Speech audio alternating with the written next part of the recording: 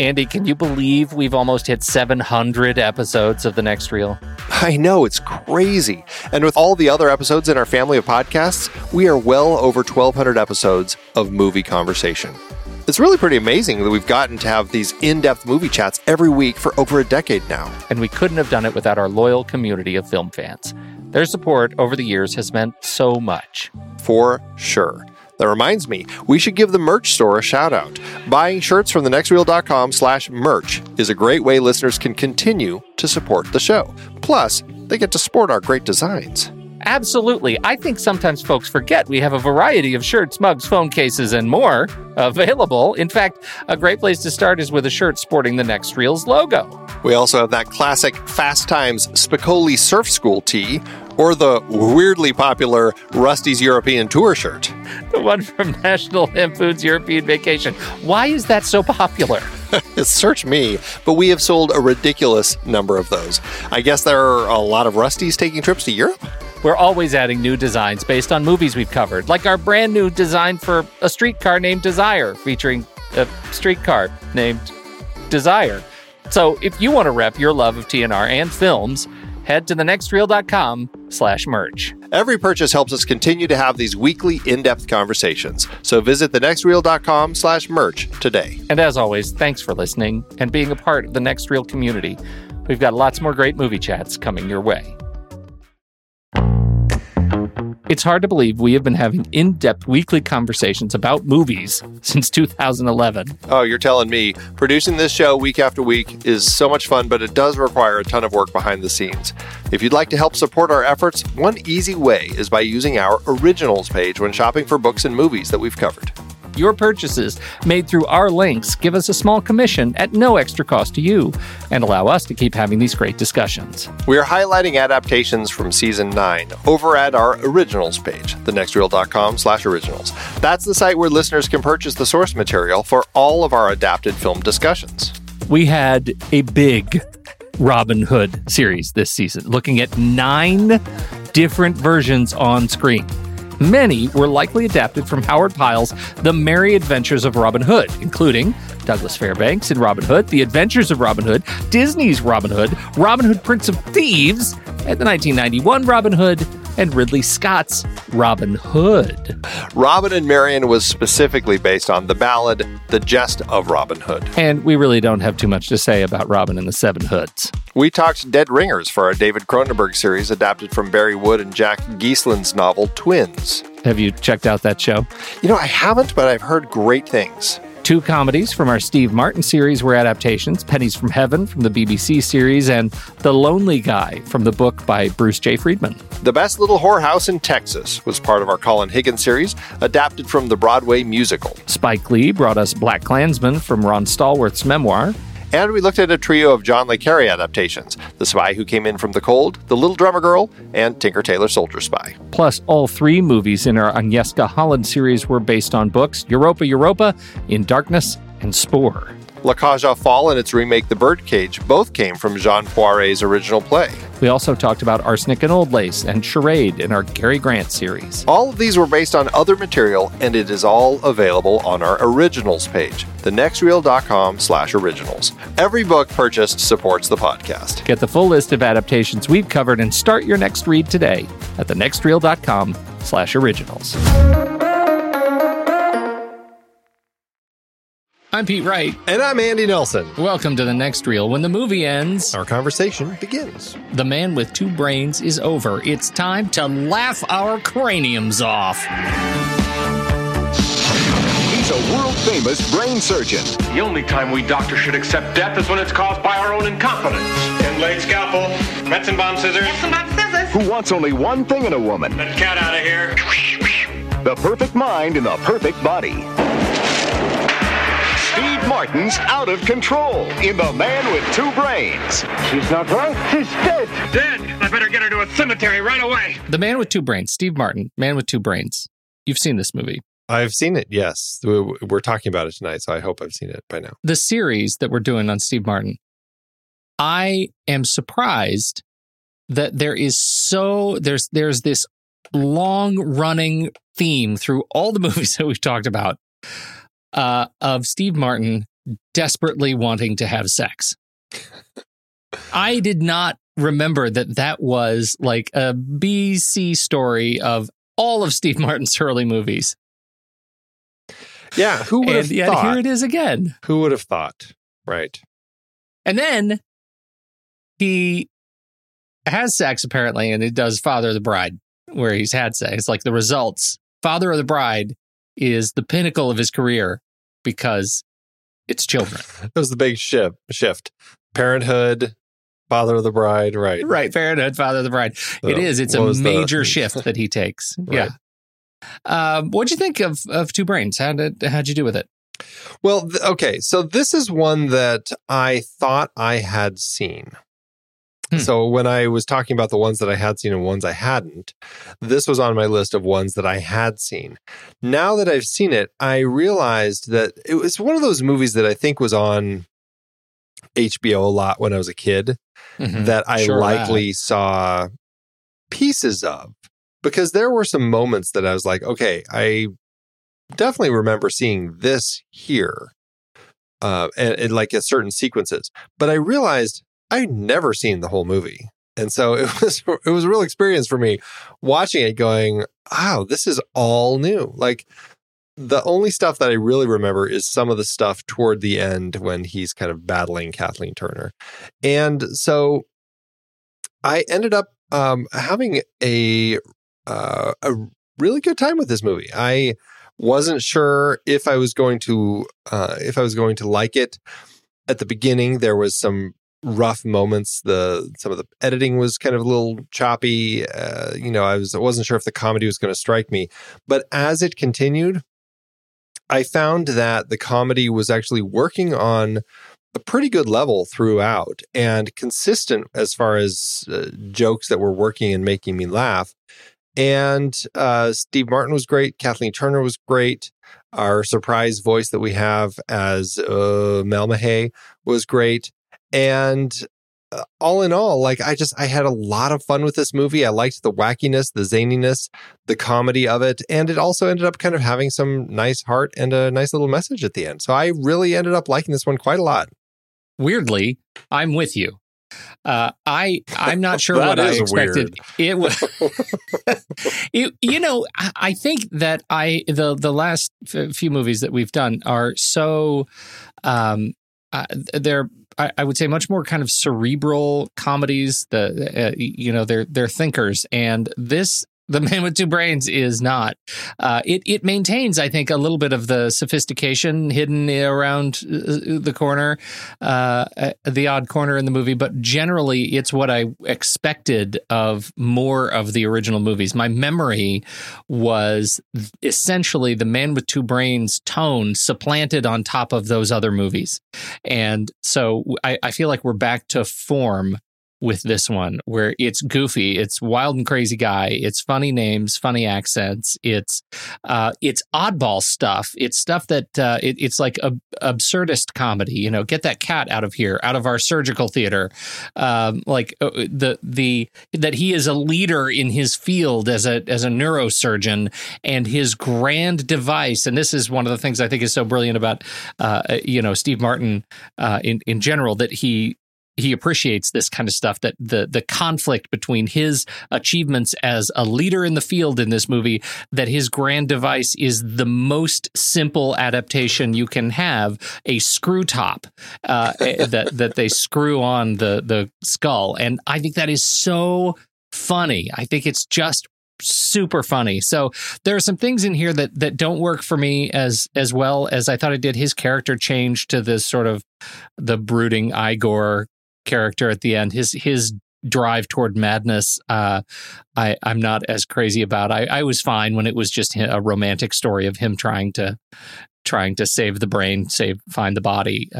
But generally, I laughed more than I didn't.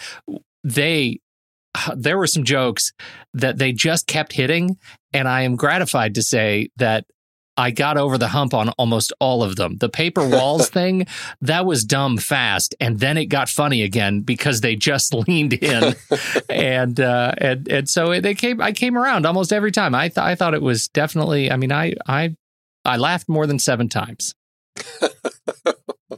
The sign of true comedy genius. Right. Yeah, I think that's what made me so happy with this film, is that it kept this wacky level of comedy up at a pretty high level and a constant level, but there were just so many hits, and I was a little worried when it started, because I'm like, the beginning is just rough. I mean, Steve Martin is pretty funny. You kind of get into his character pretty effectively through a brain surgery that you see at the beginning, and then talking to this reporter.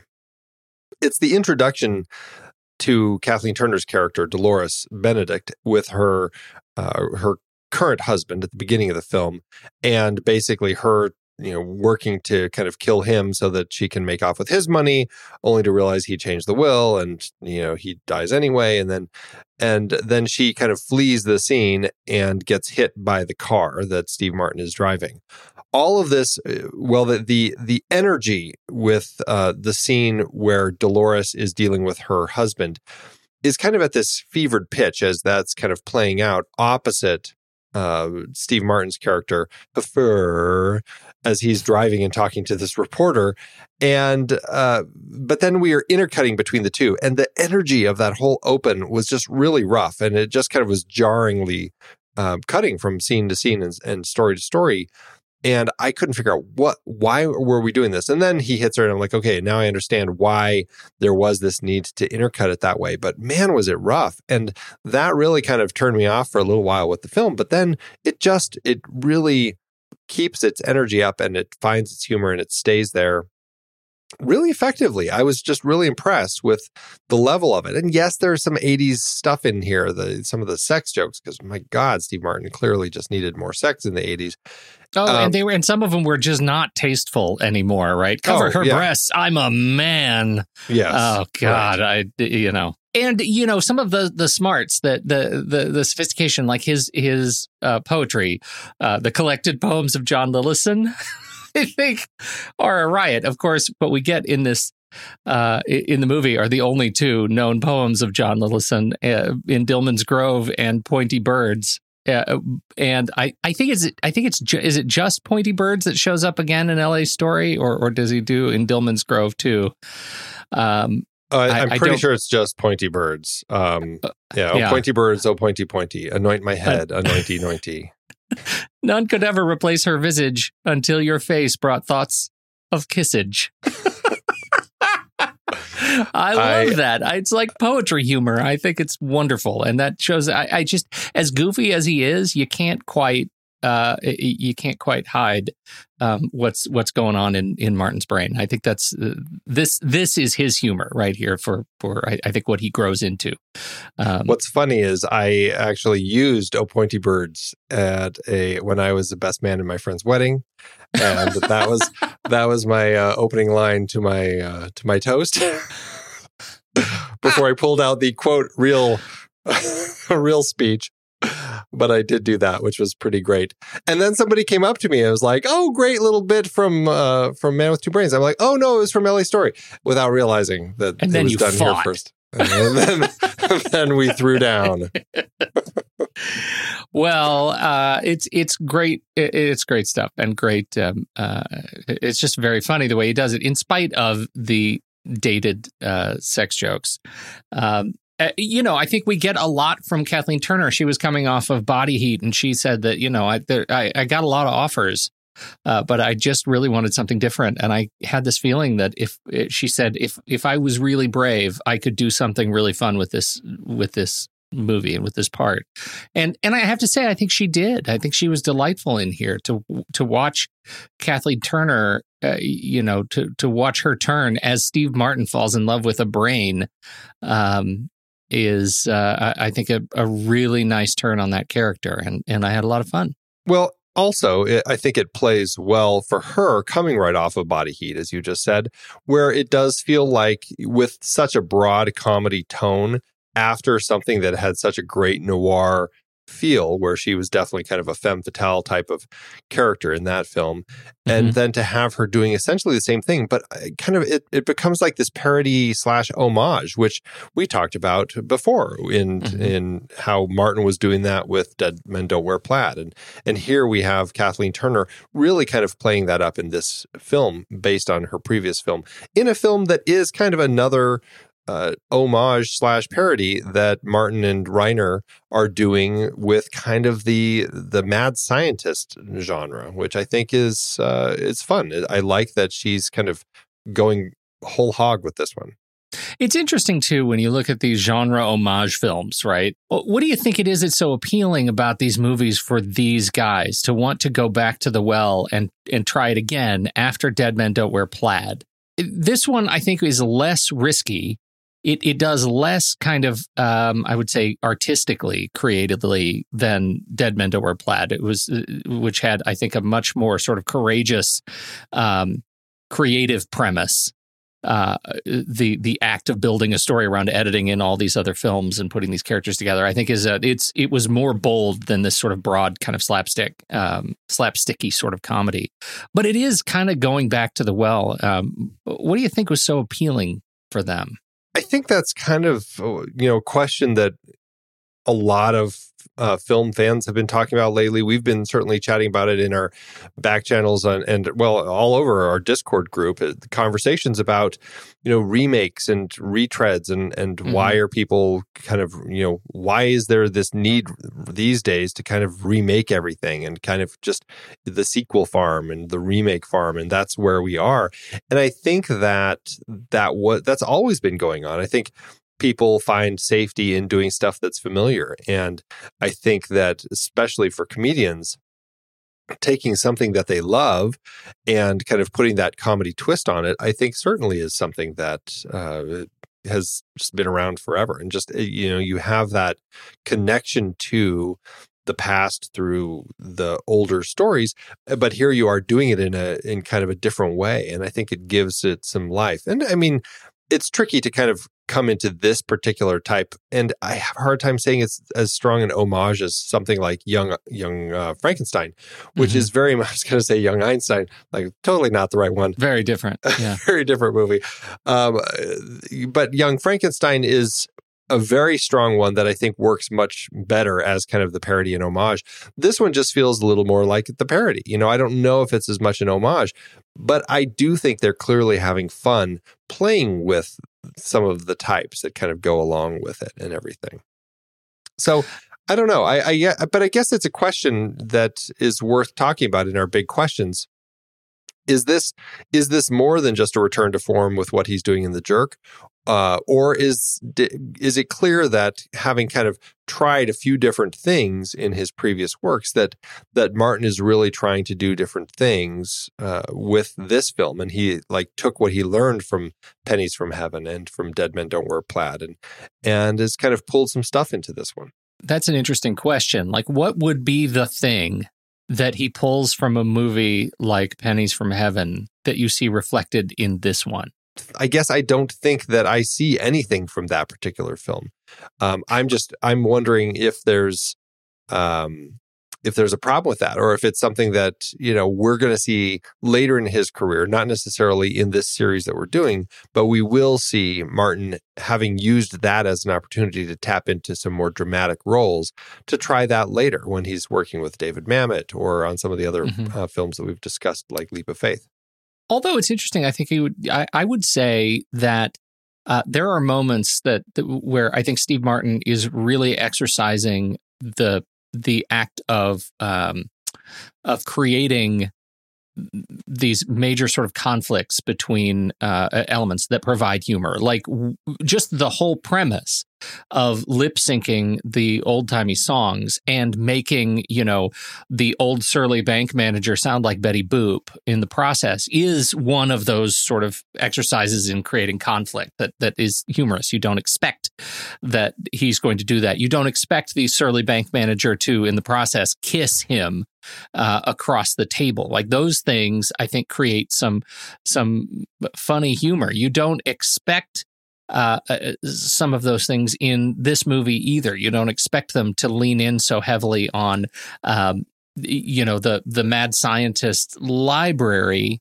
and or laboratory, and then discover that it's actually in a high-rise apartment complex, right? That's creating an example of sort of visual conflict that I think actually works so well. And the ultimate caper, right? The fact that the sort of B-C story in this thing is there's a killer on the loose. It's kind of a Jack the Ripper story, and that it turns out that it was foreshadowed earlier in the film that the big bad is, the Prince of Late Night Merv Griffin.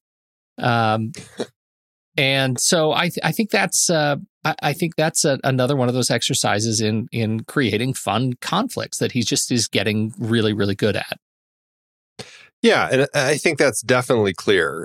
I think that by this point, we're getting a sense that he has found ways to kind of play up those moments, the absurd and the kind of the parody moments, and does it in a way that works and kind of keeps, as you said, kind of keeps going at it over and over again, past the point of stupidity around the horn to the point where it's funny again. And I think that does happen frequently here.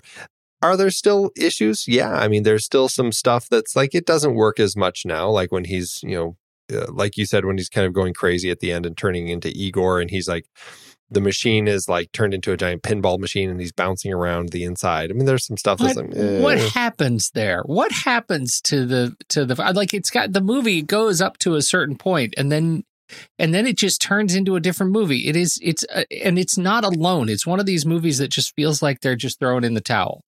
And I just, comes off the rails, and I wonder if that's a statement of the genre, if it's one of the tropes of the field. I think there's some of that, because obviously the whole Igor element with brains and everything, and kind of the mad scientist tone, I think that's all there because of that.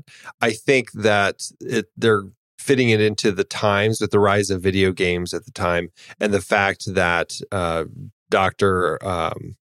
What's his name? Dr. Necessiter, another great doctor name, played by David Warner. He built his machine with some components from video games. And so I think that like those elements just fit, like, because this is the 1983 when this came out. Mm-hmm. And it's very relevant and timely to everything going on with video games at the moment.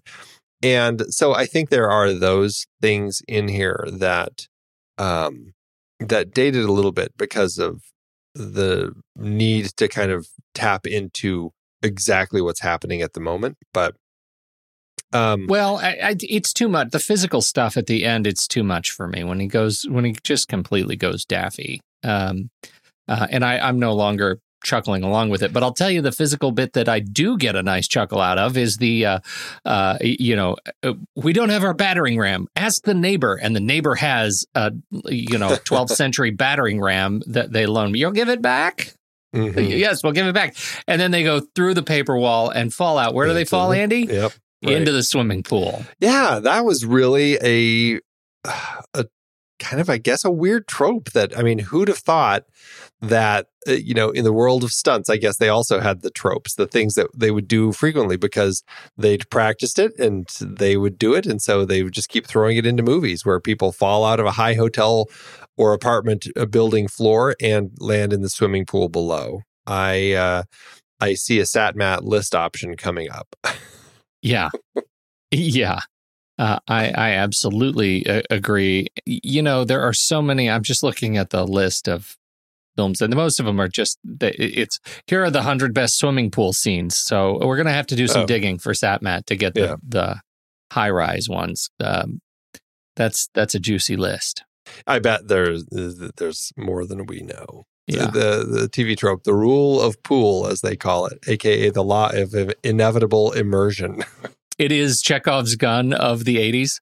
They actually say a form of Chekhov's gun. Oh, nice. Frequently enforced, at least in live action material, by the aggravations and hazards of filming near a pool that all add up to avoiding using a set with a pool unless the script demands a pool.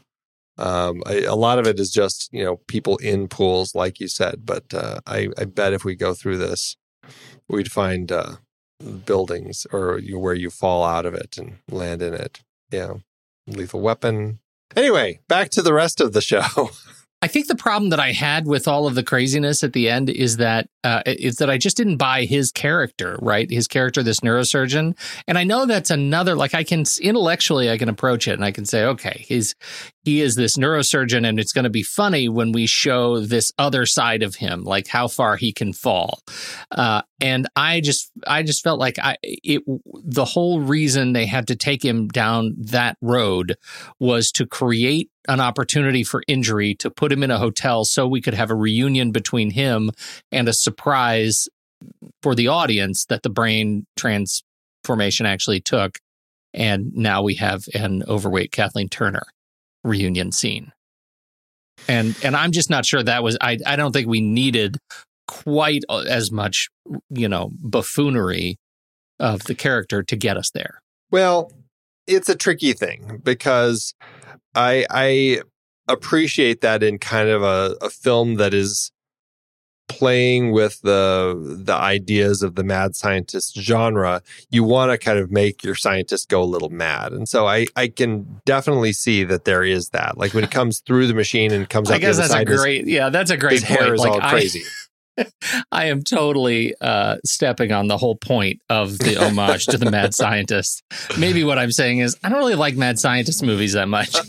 See, I love mad scientist movies. I know, me too. I think what the problem is that some of the elements there, and again, maybe this goes to what I was trying to say earlier, when it turns into him like bouncing around like a pinball in this machine, all of a sudden it's not that funny. But when it's him kind of, the madness is driving him to just kind of do the science, I don't mind that. It's just some of the dumb shtick that comes with it because they were writing some elements in that just end up not working very well. Well, and that's why I think we agree that Young Frankenstein works so well, because the shtick is well placed and it's not it's not at the expense of the characters that they're creating or that they've created, right? I mean, we get some sideshow shtick, we get the song and dance bit, but at no point does it feel like they completely lose control of the movie. That's something that I think Mel Brooks was very smart with in that film. He didn't feel the need to kind of bring in stuff that felt like in this film with the pinball, again, that felt of its time, that it was getting made. And I think Young Frankenstein, he really worked on making that feel kind of like a Frankenstein film. And maybe that's part of the benefit of that story, is that it takes place in the old time when Frankenstein likely would have been happening, as opposed to this story, which is present day. And so because of that, they did feel the need to kind of tie it into some of the modern things that just make it dated.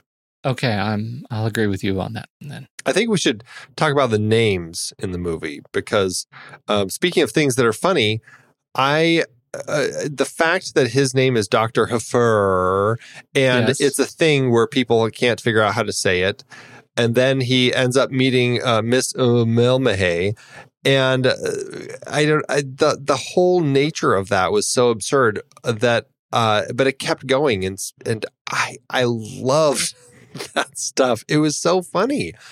And because he's such a good straight man for that kind really of material. He is so good at that. I went back into Apple Music tonight. They've got his earliest comedy albums, Wild and Crazy Guy, Let's Get Small. There's another one.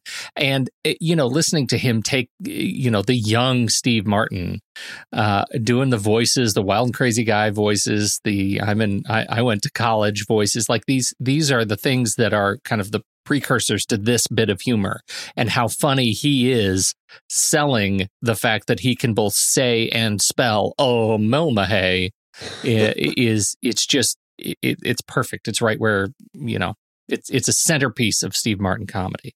Yeah, it just was so smart and fun listening to him say it so perfectly, and listening to Miss Melmahay. Like it was a great way to kind of connect these two characters right away. The fact that she could pronounce it perfectly and could spell it, and Mm-hmm. likewise with him and her.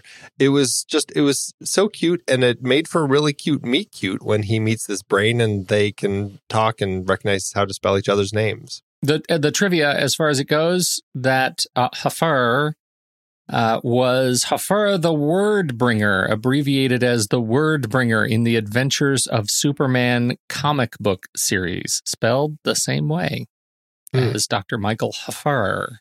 And it was also used rightly as as Steve Martin's call to what was he doing? Is looking for the invisible bush. swordsman, the singing bush. Yeah, the invisible bush. They're summoning the invisible swordsman. Right. Yeah, and he says Jafar. He's whatever. Farley, Jafar. Yeah, in The Three Amigos. Brilliant. It is great. I want to see if he's dropped any other little things like that. I'm sure. Yeah, I'm sure. What about Lone Ranger and Tonto? Did I miss something there? I don't know why they kept appearing, but just like the cat kept appearing every time that we went into the surgery theater, and he's like, "Get that cat out of here." There was also like a Lone Ranger and Tonto watching, and I was like, "What's up with them?" And I was like, "Is it Lone Ranger and Tonto, or is it like oh gosh, I'm blanking on their names, the Village People?" Or like, but then I was like, I don't see anyone else from kind of the Village People lineup there. It always seemed to be kind of a cowboy and an Indian, as you would say back in the day. It was like such an odd thing to throw in there, but I was like, okay, is it just something that they thought was funny at the time, that let's just throw in the Lone Ranger and Tonto also in the surgery theater watching us? Wow. I don't know. Very weird. What's really, I feel terrible. I didn't notice at all. It's the sort of thing that you'd probably notice when you did this, broke this film down minute by minute. Is that what we're going to do? That's next. New side project. My very I just, the bit that I listened to again and again when I first saw this movie was the little girl right in the beginning, 4-year-old girl, and she's in this scene, and Steve Martin hits Kathleen Turner with his car and gets out of the car and sees this little girl and says, "Hey, little girl, I need you to do me a favor," and then proceeds to give her the most extraordinary set of instructions and phone numbers and people and medical diagnoses and things to do at the hospital, get the different ORs and such and so. And the little girl, the gag is the little girl then repeats it, and she repeats it word for word. And so Carl Reiner says in a story, he says, I thought we're going to get ready for the whole day because the little girl can't read. Like, she's not memorizing a script. She's 4 years old. And we can't do cue cards. Like, we've got nothing but her memory. And so I was ready. I was ready to book the day. It's just, we're just going to do it. And she did it in one take.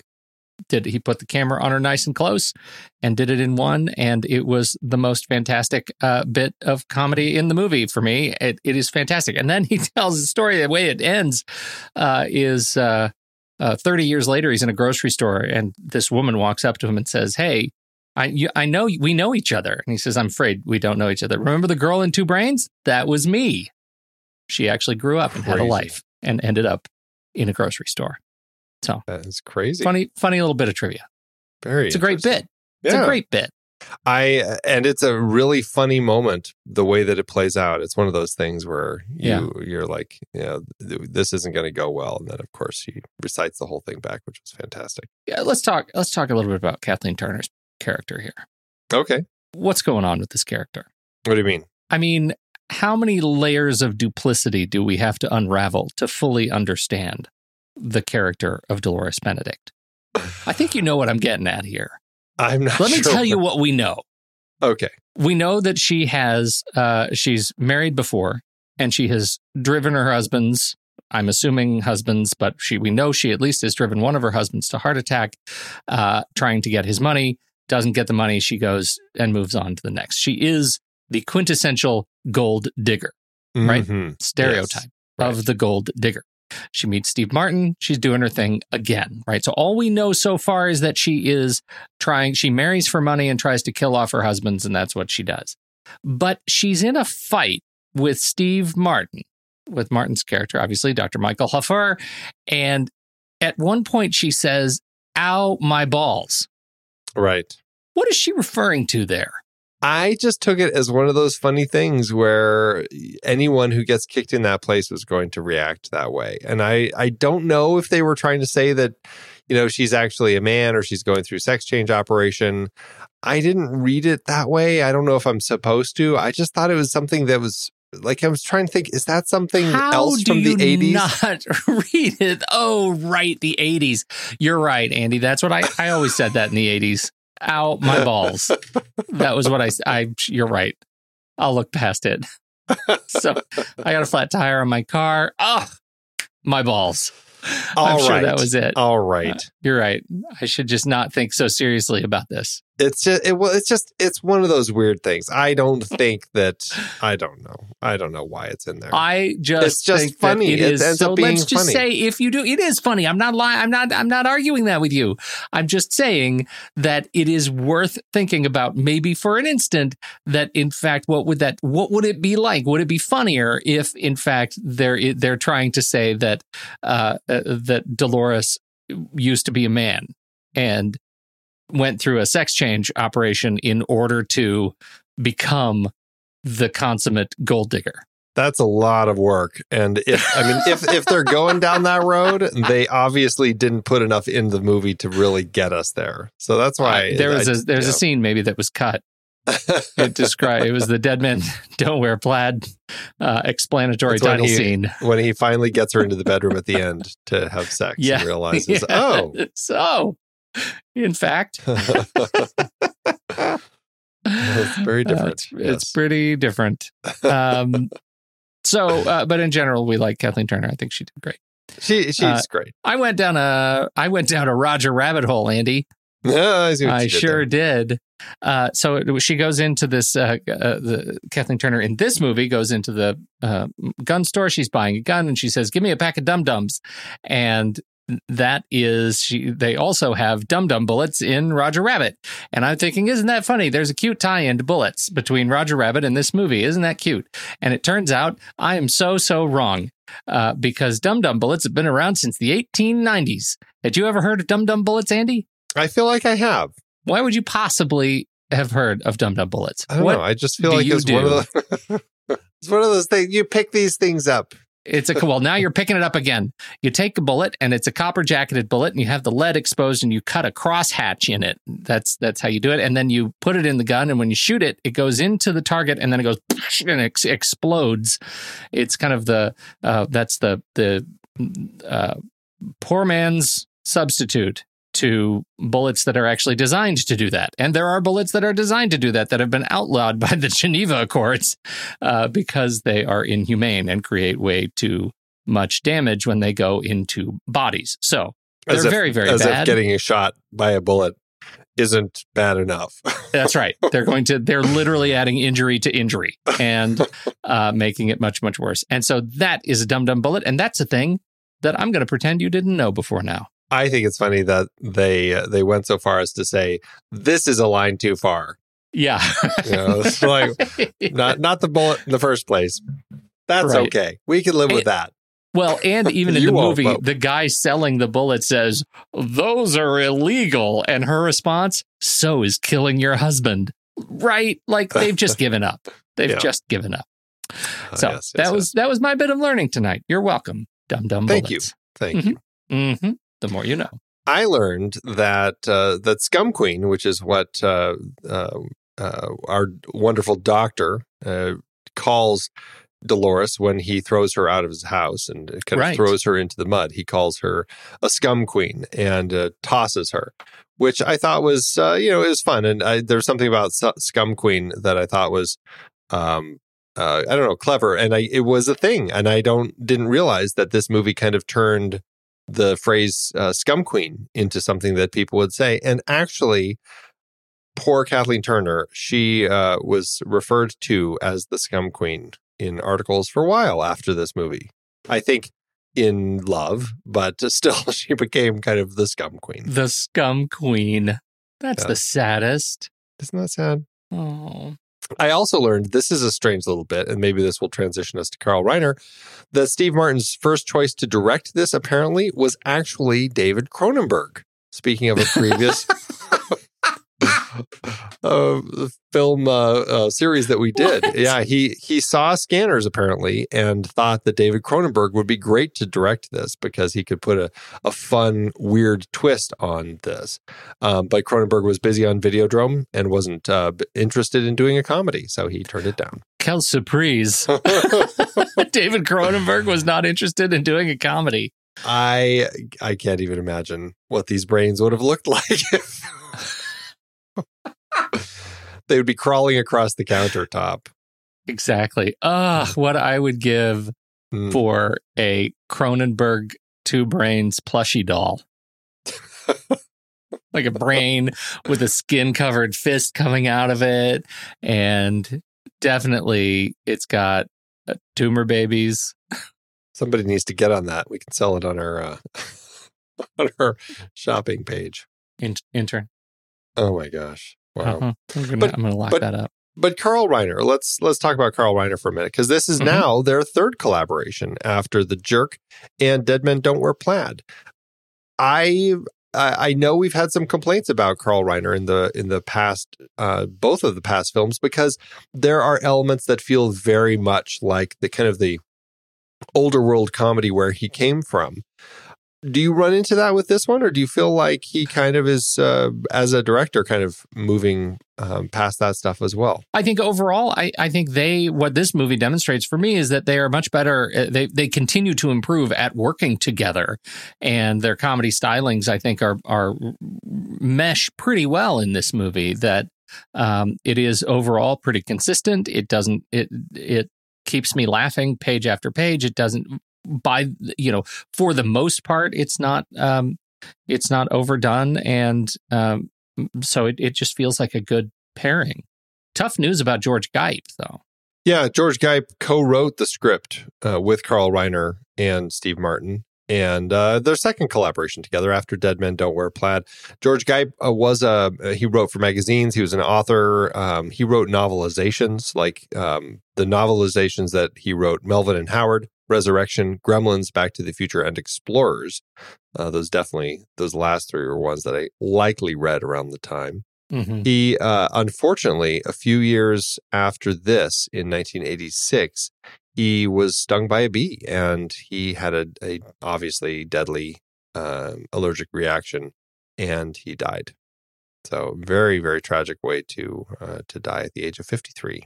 That is unfortunate, but I'm curious now what you think. I mean, in terms of the comedy stylings, Carl Reiner's contributions here. He put his mother in it. That's something. Oh, really? I wasn't even paying attention to that. Yeah. Knowing where Steve Martin would go with films later that weren't necessarily Carl Reiner projects, but stuff like Three Amigos, that is one that I definitely also love. I do kind of feel a little bit that some of the kind of the absurd stuff that we have at the ending does likely come a little bit from Steve Martin. I think that he is one of those people who I think has his comedy writing highs and lows. And for every dumb bit that we end up getting, I think there's also a really smart bit that comes out of him. And so I have a hard time pinning the kind of the silliness at the end to strictly Carl Reiner.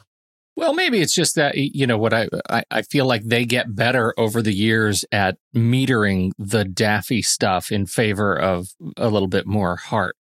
I think that's definitely true. I mean, this is their third time working together. I think that they are at a place in their working relationship where they're able to figure out a little bit more about what's working and what's not, Yeah. So I really like it. I think, Carl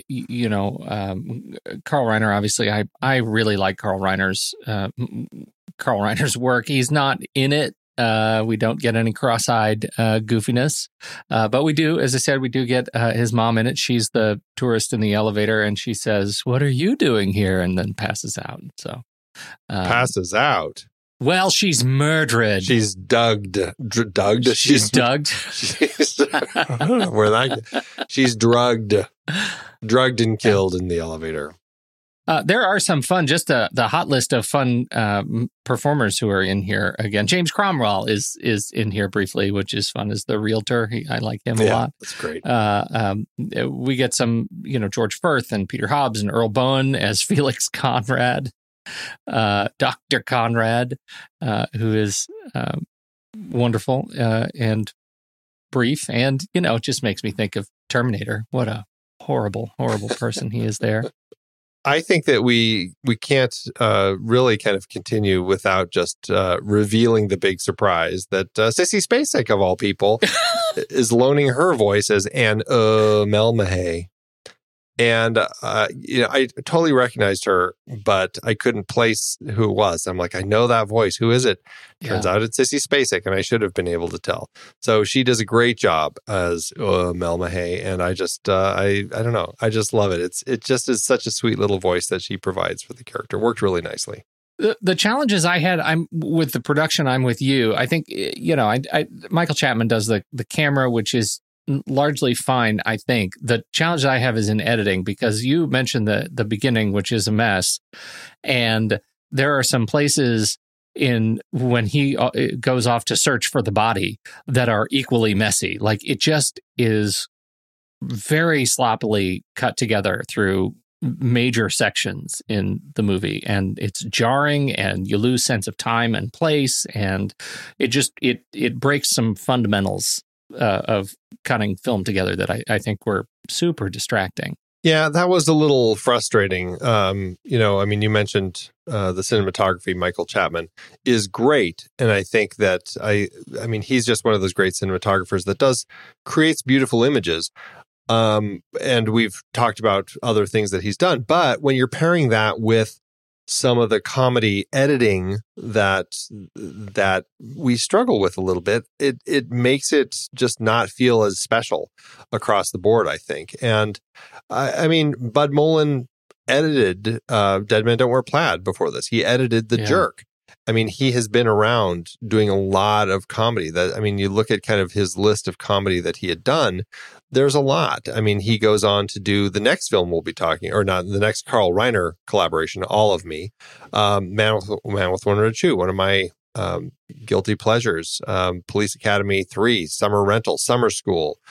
You just look through his stuff. He has dozens and dozens and dozens of credits before he gets to this movie, and it makes you think, like, what happened to this film? Like, what fingers got into the mix and let some of these things slip by, because it doesn't work. Then he goes on and does Police Academy 3 Back in Training. It makes me wonder if it was just like, if the script was a little sloppier and it was harder to kind of pin down how to cut it together, or if they were just rushing through production and they didn't just have the material that they thought they were going to have. It makes me wonder where the issues arose. Obviously, Bud Mullen had done plenty of comedy stuff that some of it worked a lot better. And so why, in this particular case, do we find ourselves struggling so much with it? I just don't know. I don't know either. What do you think of the music, Joel Goldsmith, and it's Goldsmith, Andy. It's another Goldsmith. It's not Jerry, but it is Joel. And it is a J. It is a J, not one of my 10 Js. But, I do like Joel Goldsmith still. It's a tricky name, Joel Goldsmith. Yes. He is the one of the kids from the Jerry. oldest. Yeah, the oldest and son. He has. We've talked about him before because Star Trek. Star Trek. That's right. Yeah. I find myself liking some of his stuff. In this particular case, I think that he's doing a good job of creating kind of just that comedy music. Yes, it does feel a little dated. It's pretty 80s. But largely, I'm like, you know what? It's it works in context of the movie, and it's fun and it's zippy, and I end up having a good time with it. Nothing extraordinary, but he is a Goldsmith, so he gets a name drop. Can we just back up to the cast real quick? Sure.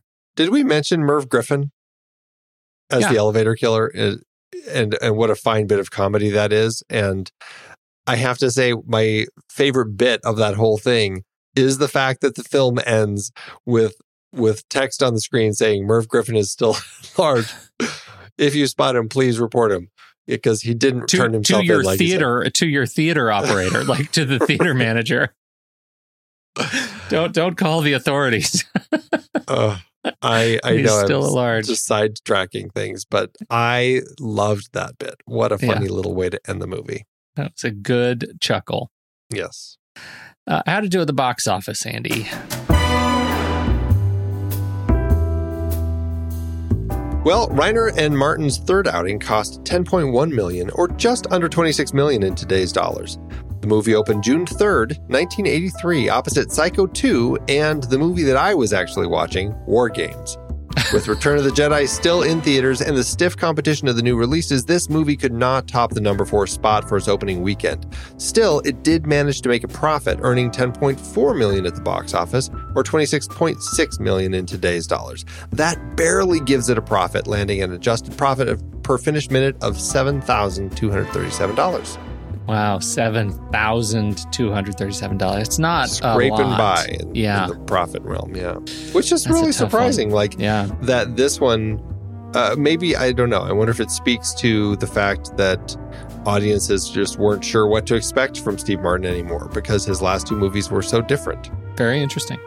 I think this movie, it puts a nice little a cherry on top of some of the goofy comedies and the more experimental comedies that Steve Martin did early on. And this movie, I think, marks a sort of pivot in our journey with Steve Martin. And I think things are going to change with a little bit more consistency going forward.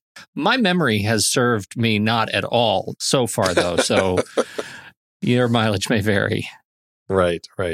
Well, I had not seen the next film, and I have seen the last film. So I'm curious to see how things shake out as we go forward, to see, what I end up thinking of kind of Steve Martin's early career.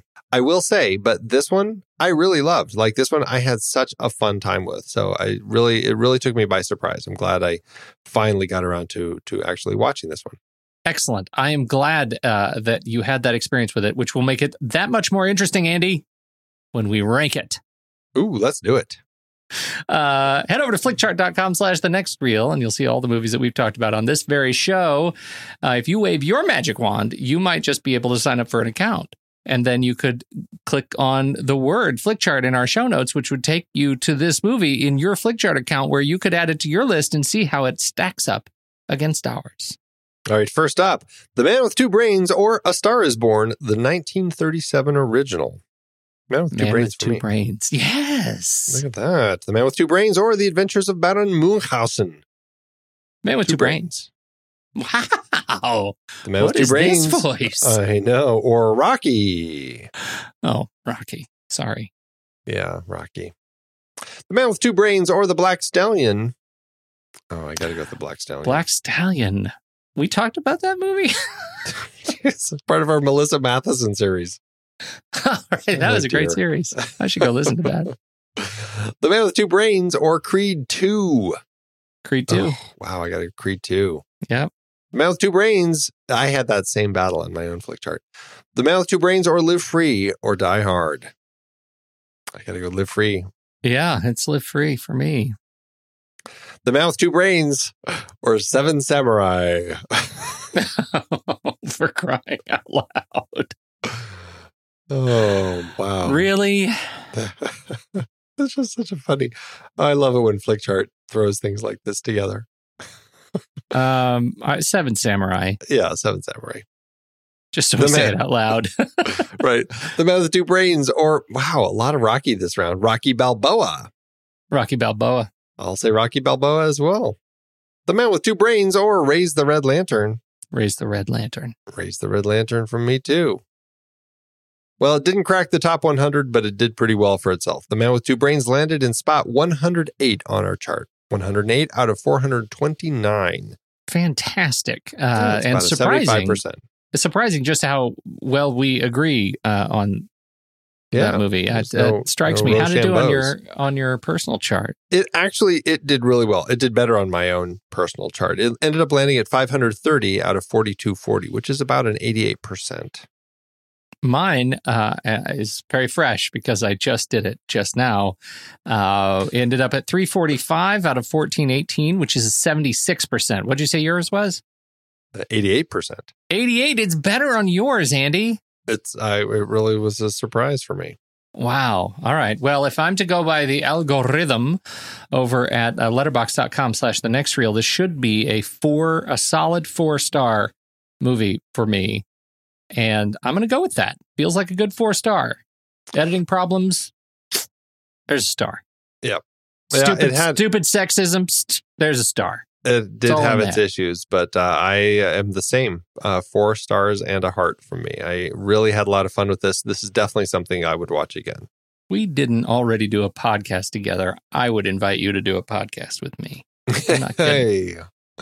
Look at that. Where do we go from here? We're going to be doing the other non-Carl Reiner collaboration with Steve Martin in this particular series. We're going to be looking at 1984's The Lonely Guy, directed by Arthur Hiller. We like some Arthur Hiller, and I do love me some Charles Grodin. How well does this stand up? It will be. This is one that I only just watched for the first time, so I'm very curious to chat about it with you next time. Man, you hold those cards so close to your chest. I do. Nothing. I got nothing from you. When the movie ends, our conversation begins.